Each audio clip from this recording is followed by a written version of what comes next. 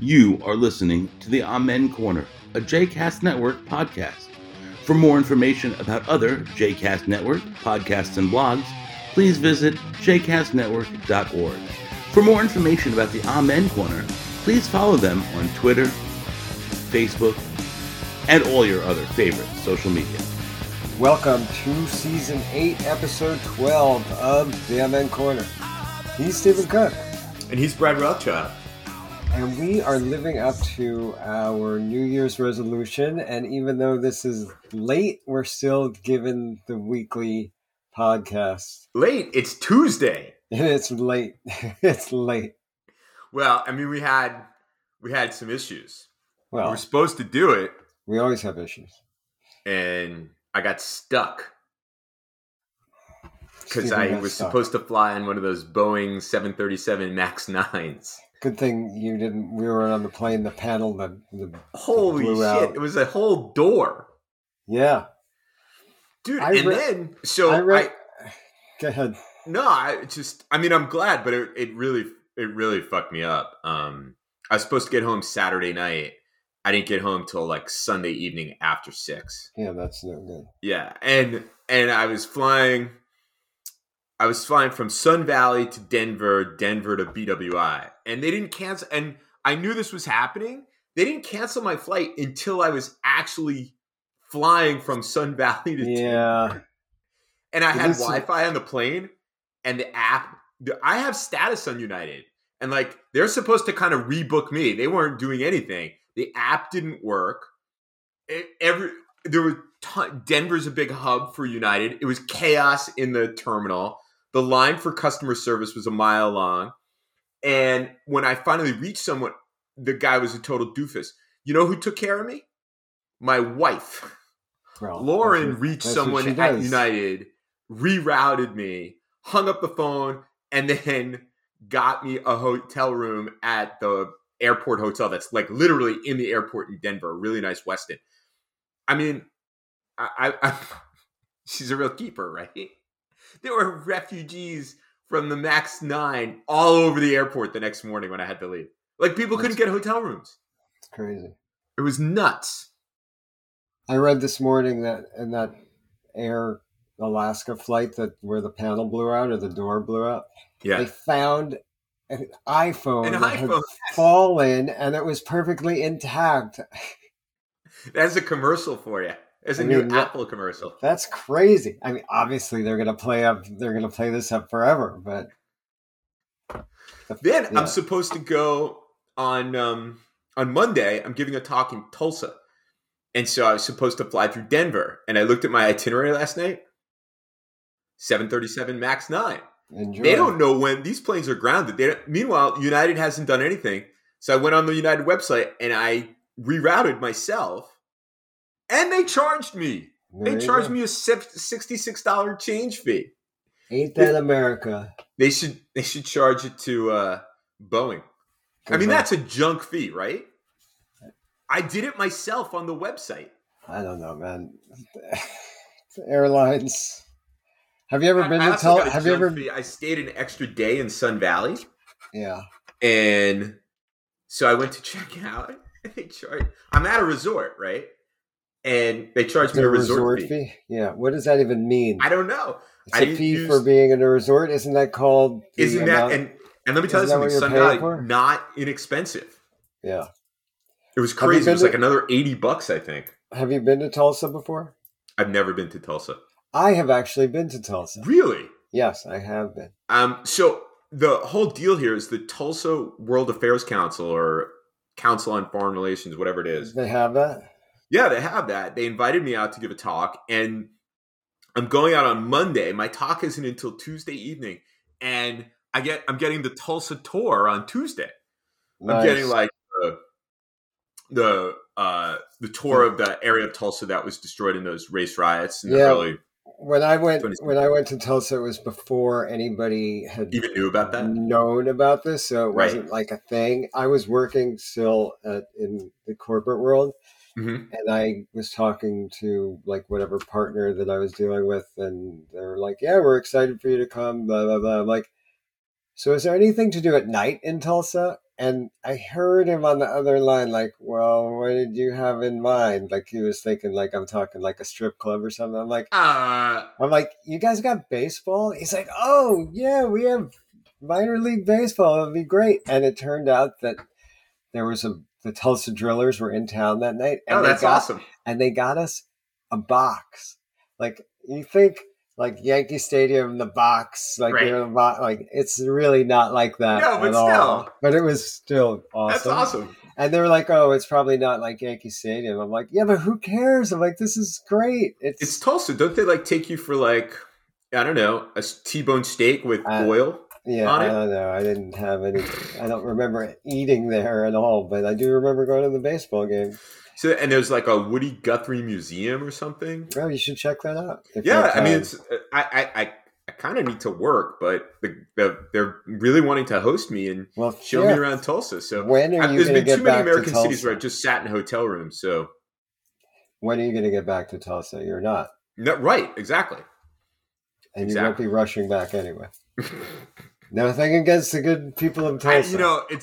It's bad. My original itinerary was from October. I was supposed to go out there October 8th, 9th, and 10th, and I obviously had to stay in DC. But it was like I got in at like 11 p.m. on Monday, and my flight out was like 7 a.m. on Wednesday. I think I was sending people a message. I'm staying a little longer this time, though.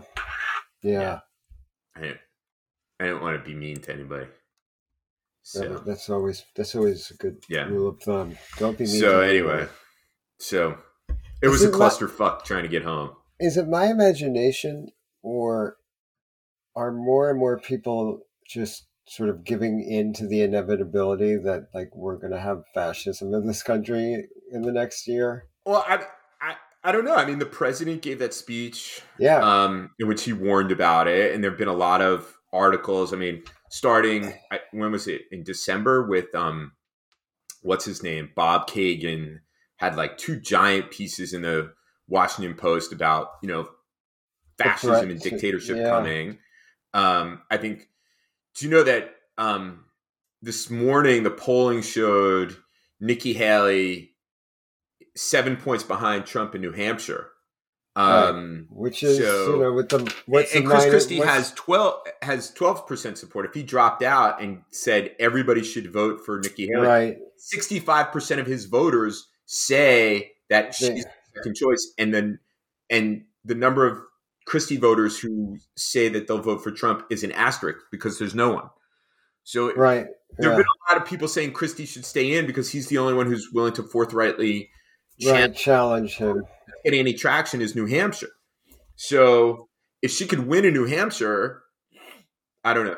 What's the margin of error in that poll? I didn't. It's got to be like 3 or 4, right? So she's close. I was on the elliptical, so I couldn't see it that one. She's close. She's close, right? Yeah, but I don't know. I feel like we're teetering right now. No, and Nikki Haley's got significant problems, but just the ability to challenge him so he doesn't run away with 2 easy victories, and then he's the presumptive nominee. Yeah. So I don't know. A friend of mine gave $5 to Christie. Yeah. Just to keep him in the race. This was months ago to get him on the debate stage and stuff like that. I don't know whether he's a dedicated Amen Corner listener, my friend John. He was talking about giving like $5 to Nikki Haley, but the stuff he now gets is in his email as a result of giving to him. Like all this right wing stuff. Great. I get texts from Nikki Haley all the time and I block it and I keep getting them. Oh, last night I got an email from, a text from Adam Schiff. I was like, Adam Schiff's texting me. Yeah. That's awesome. What are you up to? Hey, Adam, how are you? What's up, man? Yeah. No, I get like random, liberal / progressive ones, but like I never get like Nikki Haley, or she's as far right as I'll get. I don't get anything crazier than that. I mean, like I said, I mean, she's, she's the closest thing to a traditional Republican without actually being a traditional Republican. She's a problem too. Because she won't directly, she continually will not directly criticize Trump. So do you think that she's really running to be the vice president? I don't know. He puts a premium on loyalty, and she's running, just the act of running for president is disloyal. Fair enough. I'm guessing he's going to pick someone like Kari Lake. I think he's going to pick his own daughter. You think? I do. Or is that just your Upper West Side bubble speaking? This is the bubble of my head. This is my head bubble speaking, because if he's going to be dictator, why wouldn't he set up his family to take over when he's done? Yeah. I mean, there won't be another free and fair election if he wins. There just won't be. And even if he dies, he's going to set it up so that his dynasty will continue. Isn't it amazing? There's so much discussion of President Biden's age. Trump's only 3.5 years younger. Yep. And did we discuss this? And he also has cognitive issues. Yeah, we talked about this. He's a blathering It's ridiculous. Idiot. It is the race of Altakakas, but I mean, it's not like Biden is 15, 20 years older than this, vigorous guy. Trump gives off the impression of being more vigorous because they must pump him up with something. But it's because there are those photos of him where he looks near death, and then he gets on stage for 2 hours and he actually looks somewhat vigorous. But Biden's in much better physical shape than he is. Trump is he doesn't sit around eating cheeseburgers. Yeah, I mean, look, Biden suffers because he's got that stutter, which makes him seem like he is more confused and more. Yeah, and that sucks. And you know what else sucks for him? The media is pushing that narrative that he's too old. And look, it very well may be that he is too old, but you're right. Trump is not that much younger. Well, look, I have to believe that he did not believe he would run for a second term. Sure. I have to believe that he would come in. He thought, he could kind of right the ship. Joe Biden, dedicated centrist. The whole Trump thing would sort of fade as he was successful. But Kamala Harris never caught, the imagination of the American people. Her polling numbers are terrible. So if he were to step aside, the Democrats would surely lose. Well, why do you think her numbers are so bad? Why do you think her popularity is so low? I mean, I think it's multiple factors. In addition to, the fact that she is a woman of color, which I'm not going to say that that's the primary reason, but it's certainly a reason. She just doesn't seem very good on the, out talking to people. So what happened to her, do you think? I don't know. She had a lot of mojo going before, I know. In 2020. I know. Yeah, it's interesting. I don't necessarily think that America is ready again for a Democratic woman of color. Because what about Nikki Haley? I mean, she's not a Democrat. Exactly. So the fact that Nikki Haley is doing well sort of undermines the idea that women of color is problematic. I think Nikki Haley is just a better politician than Kamala Harris. But I Kamala Harris, sorry. I think that there is something to the fact that Republicans are never supportive of progressive women of color, but they are supportive of women of color and white who are not progressive. So then it's really the policies. It's not actually the descriptive characteristics. I think it's a combination. I think they like a certain kind of woman, and they are afraid of a different kind of woman. And I think Hillary Clinton was the kind of woman. Well, they were afraid of. Who were left. Not that Hillary Clinton is so left, but they painted her as left. Yeah, but I think there's something about women specifically who are not as. I don't want to use this improperly, but with traditional values, let's say. You remember Hillary Clinton said, if I'm not going to stand by stay home and bake cookies. Right? I'm not going to bake. They want somebody with the perception of that she's staying home and baking cookies. Like but Sarah that doesn't Palin. make sense. If Nikki Haley's got 32% support, I know, but think about Sarah Palin, right? She got props from the right for being the mama bear, right? The hockey mom. Right. But there's a certain idea that she's driving the station wagon. Right. I mean, I don't know. You think if Hillary Clinton, posed with an AR-15 and a cake in her hands, then she'd be acceptable to the right. I think Hillary is. So then it really is about policies. I mean, I think Hillary had 30 years of media attention, negative media attention. So no. But I'm just saying in general, take a woman, a white woman. I don't know. Like I said, I think the Nikki Haley thing sort of undermines that argument. I don't know. I don't think so because I think her. Well, it is about politics. Well, here's the thing. Maybe it's just this week, but I'm skeptical. I think that Claudine Gay and her defenders saying that she was attacked because that she was forced to resign because she's a woman of color doesn't ring true to me. I think, yes, there was racial animus directed at her, but she is a plagiarizer. Okay, it may not ring true to you, but to many people in this country, it does ring true. The problem is that if she was not a plagiarizer, she would be the president of Harvard today. I don't disagree with what you're saying. Right. But this is about optics as well. So then it's not about facts, it's about narrative. So the right and the left are guilty of the same thing. Everybody is guilty of this. In this case, it is both sides are guilty of this. But they did go after her. They went after all of the. Well, she's a kind of full. When she was the dean of the college or whatever it is at Harvard, she was a real DEI warrior, which raised the ire of the right. In fact, two of the three people's careers she destroyed were black men, and then the other one was a white woman. As the dean of the college, people who are far more accomplished as scholars than she is. So that raised the ire of the right. But the fact of the matter is that she was being defended for her disastrous appearance before Congress. But then the plagiarism. Then faculty started stepping away from her. Yes. And you've got now just a small group of of warriors defending her and saying, well, it's not that big a deal. And the only reason why this happened is because she's a black woman. Look, and you're right. Guarantee you this, that if my dissertation committee had discovered that I had, I would not have a PhD today. I would have been thrown out, even at that late date. There's no doubt that that's all correct. But what I'm saying is for a large number of people, there is the perception that that was used as an excuse.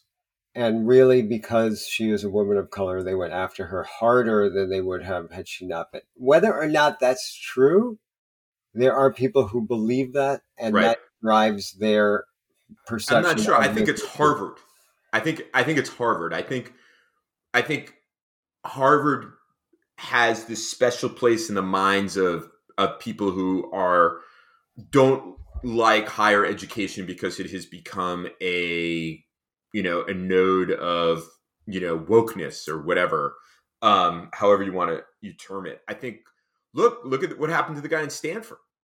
He was discovered to have done funky things in his lab by a student journalist who I actually know. And he was forced to resign. White guy. Again, he did not have the same visibility as Claudine Gay did. But the outcome was the same.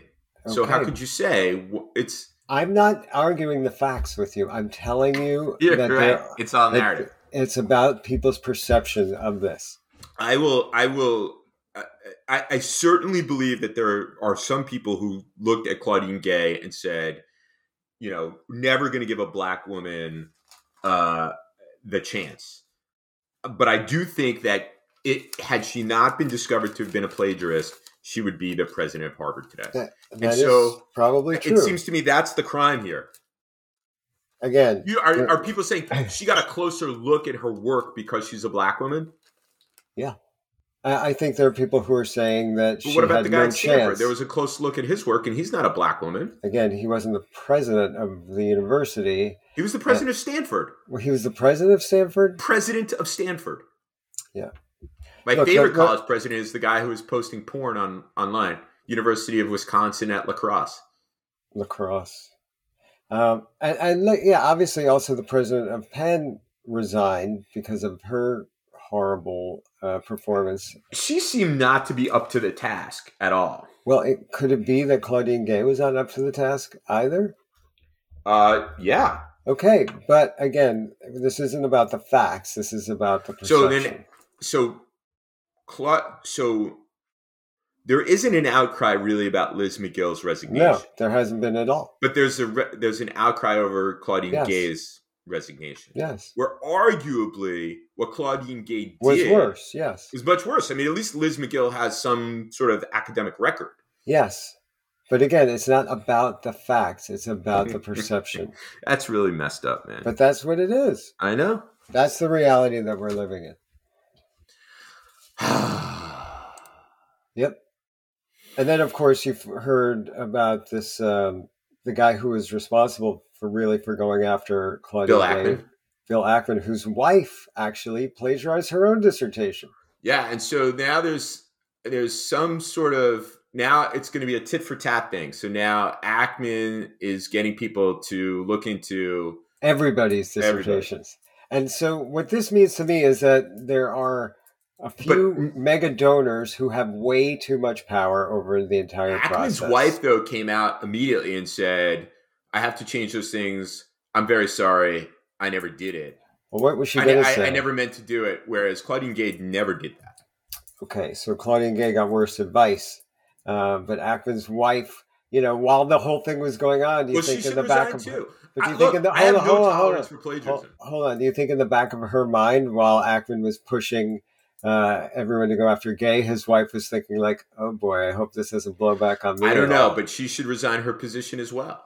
Well, do you think she's going to? From what I understand, from what little bit I read about it, her plagiarism isn't as extensive as Gay's, but any plagiarism, to my mind, but do you think she's going to resign?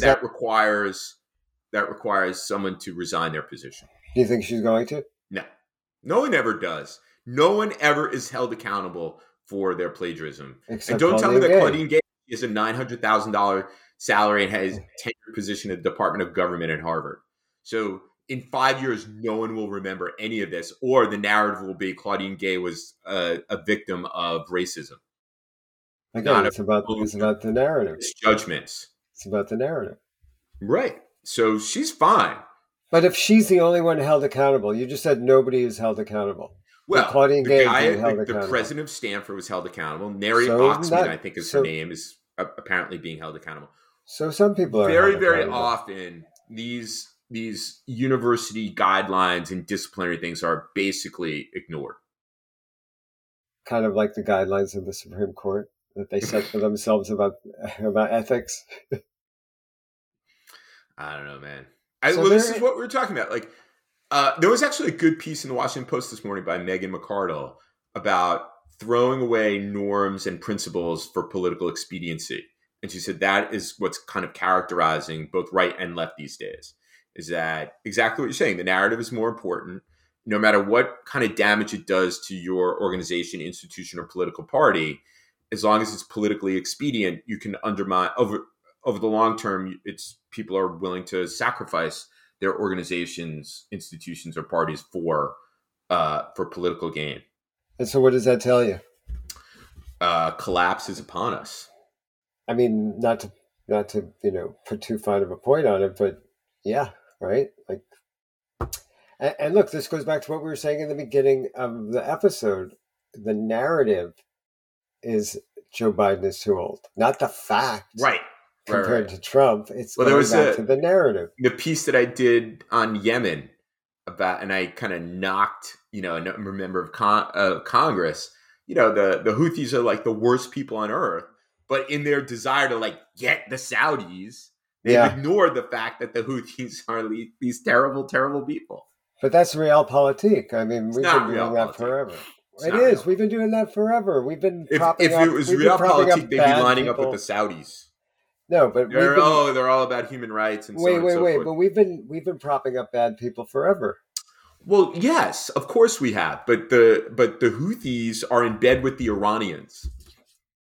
That seems odd for members of Congress to be kind of diminishing or minimizing whatever it is the Houthis have done. It's all messed up, man. Oh my God. I don't even know what to say anymore. I don't know what to tell you. I don't know what to say. Yeah. I'm at a loss. So the other big news, the the cultists at the University of Michigan have much to celebrate. Oh yeah. Do you think if Coach Harbaugh told people to throw themselves off the top of the big house, they would? I mean, it is a cult. I mean, is it any different than Joe Paterno back in the day? I guess not. Or Lou Holtz. Or any of these places. It's like Joe Paterno, like that whole thing. It's like the Catholic Church. All these guys are the highest paid public employees in their states. Well, like the football coach makes like 10 times or more the governor. But I mean, I think that those schools would argue that they're worth more to the schools than because of the revenues they bring in. Yeah. Mm-hmm. And yes, it is a cult. And yes, I think it's just a warping of American values. If Joe Paterno had told people to jump off of a tower, I think a bunch of them would. It's really if Jim Harbaugh would, I don't know about Harbaugh, but I think that people that Michigan cult today. I think people protect their institution at any cost. Do you remember? People have forgotten that Harbaugh was credibly accused of being involved in some cheating scandal. I don't know. They all get involved in cheating scandals and some kind of scandals. All of them. Dude, you're so dark. I don't know. Do you remember? I definitely told you about this. A few years ago, I was on the campus of Michigan State University. And it was right after the Michigan State game. And There was a guy. There was some guy. You mentioned this on a previous episode. Yeah. Sitting in front of the Sparty statue. Sparty, yeah. Guarding the statue. I mean, it's all a cult. Right? They're all cults. And I get it. Like people want to have something bigger than they are to believe in. And It's all well and good, like up to a point. And the point is, when you're spending a week of your own time sitting out in a lawn chair guarding a statue, you may have gone too far. I don't know. The whole thing is off the wall. Yeah. That being said, I watched on Netflix. They have a series, I think 6 episodes, about the captains of the World Cup soccer team, teams. Yeah. And it was fantastic. It was Some of these Netflix things have been good. It was really good. It was, they created a way for you to care about an event where you already knew the outcome. Right. And they're building up and look, this is like NFL Films has made a career off of this. But at the same time, you talk about like cultish followings. Like when Argentina won the World Cup, they showed fans in the stands crying, like not just one or two fans, but like everybody, crying. Think about what happens when the Chicago Cubs win the World Series. Yeah, but that's once every century. I know, but I'm saying people will cry. Yeah, I'm glad I saw this. Yes, but it was. I mean, the emotions. Forget about the players on the field breaking down and crying. Like the fans have so much invested in this, and it turns out that for most of them, and for most of fans of any team, that's kind of all they got going on. Yeah. Like there's not a lot to cheer. There's not a lot to cheer about in Argentina as a country. I don't know. Okay. Well, but then what's our excuse? Everybody sits around. Well, I guess you're right. Well, we get excited about the Yankees, right? My father and I, we would it was all about the Giants on a Sunday. Yeah, but again, that was a 4-bagel day for Michael Cook. That was a big celebration. That's a bonding thing. Yeah. It's a generation. There are lots and lots of reasons that people have fandoms. You've seen my father's 1950s era ski. The ski hat. Ski hat, yeah. Ski cap, yeah. Again, there's fandom, and then there's obsessiveness, right? Like, at what point does that fandom become something bizarre? I don't know, man. I don't know. I guess you're right. I don't know. All those people painting their faces and stuff. I think face painting is okay, but what about naming your children after coaches or players? There's a story here about there's this rash of theft of French bulldogs. Apparently, they're worth a lot. And so in DC, people have been snatching people's French bulldogs. And over Christmas, this guy got a French bulldog named Dak.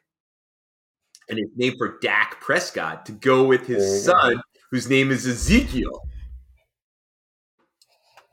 Who was, what's his name? Was the running back for the Cowboys? Zeke Elliott? Is that his name? I think so. Yeah. Yeah, people are, and so it was really sad. But also the dog's name was Dak. Anyway. Look, I understand naming your dog after it, but the kid was also named for your. I know that's the bridge too far. I think. That being said, you didn't want to name Jordan Jeter. I did. I was about to say that. That was on my list. Well, Maddie, if she was a boy, was going to be Eli, but not for Eli Manning. I mean, we like the name, but Jordan, kind of for Eli Manning. No. Jordan was born during the Subway Series in 2000. Of which Jeter was the MVP of that series. Oh, that would have been perfect. I had been, and Michelle was Michelle's like, we're getting a divorce if you think you're naming that kid Jeter. So Jordan was a close second. All right, that's good. Yeah, that's good. All right. I think we're good for this week, and we'll hopefully be back next week. On Sunday. Yep. All right. We better get this out into the world. All right. We're out. Later. Later.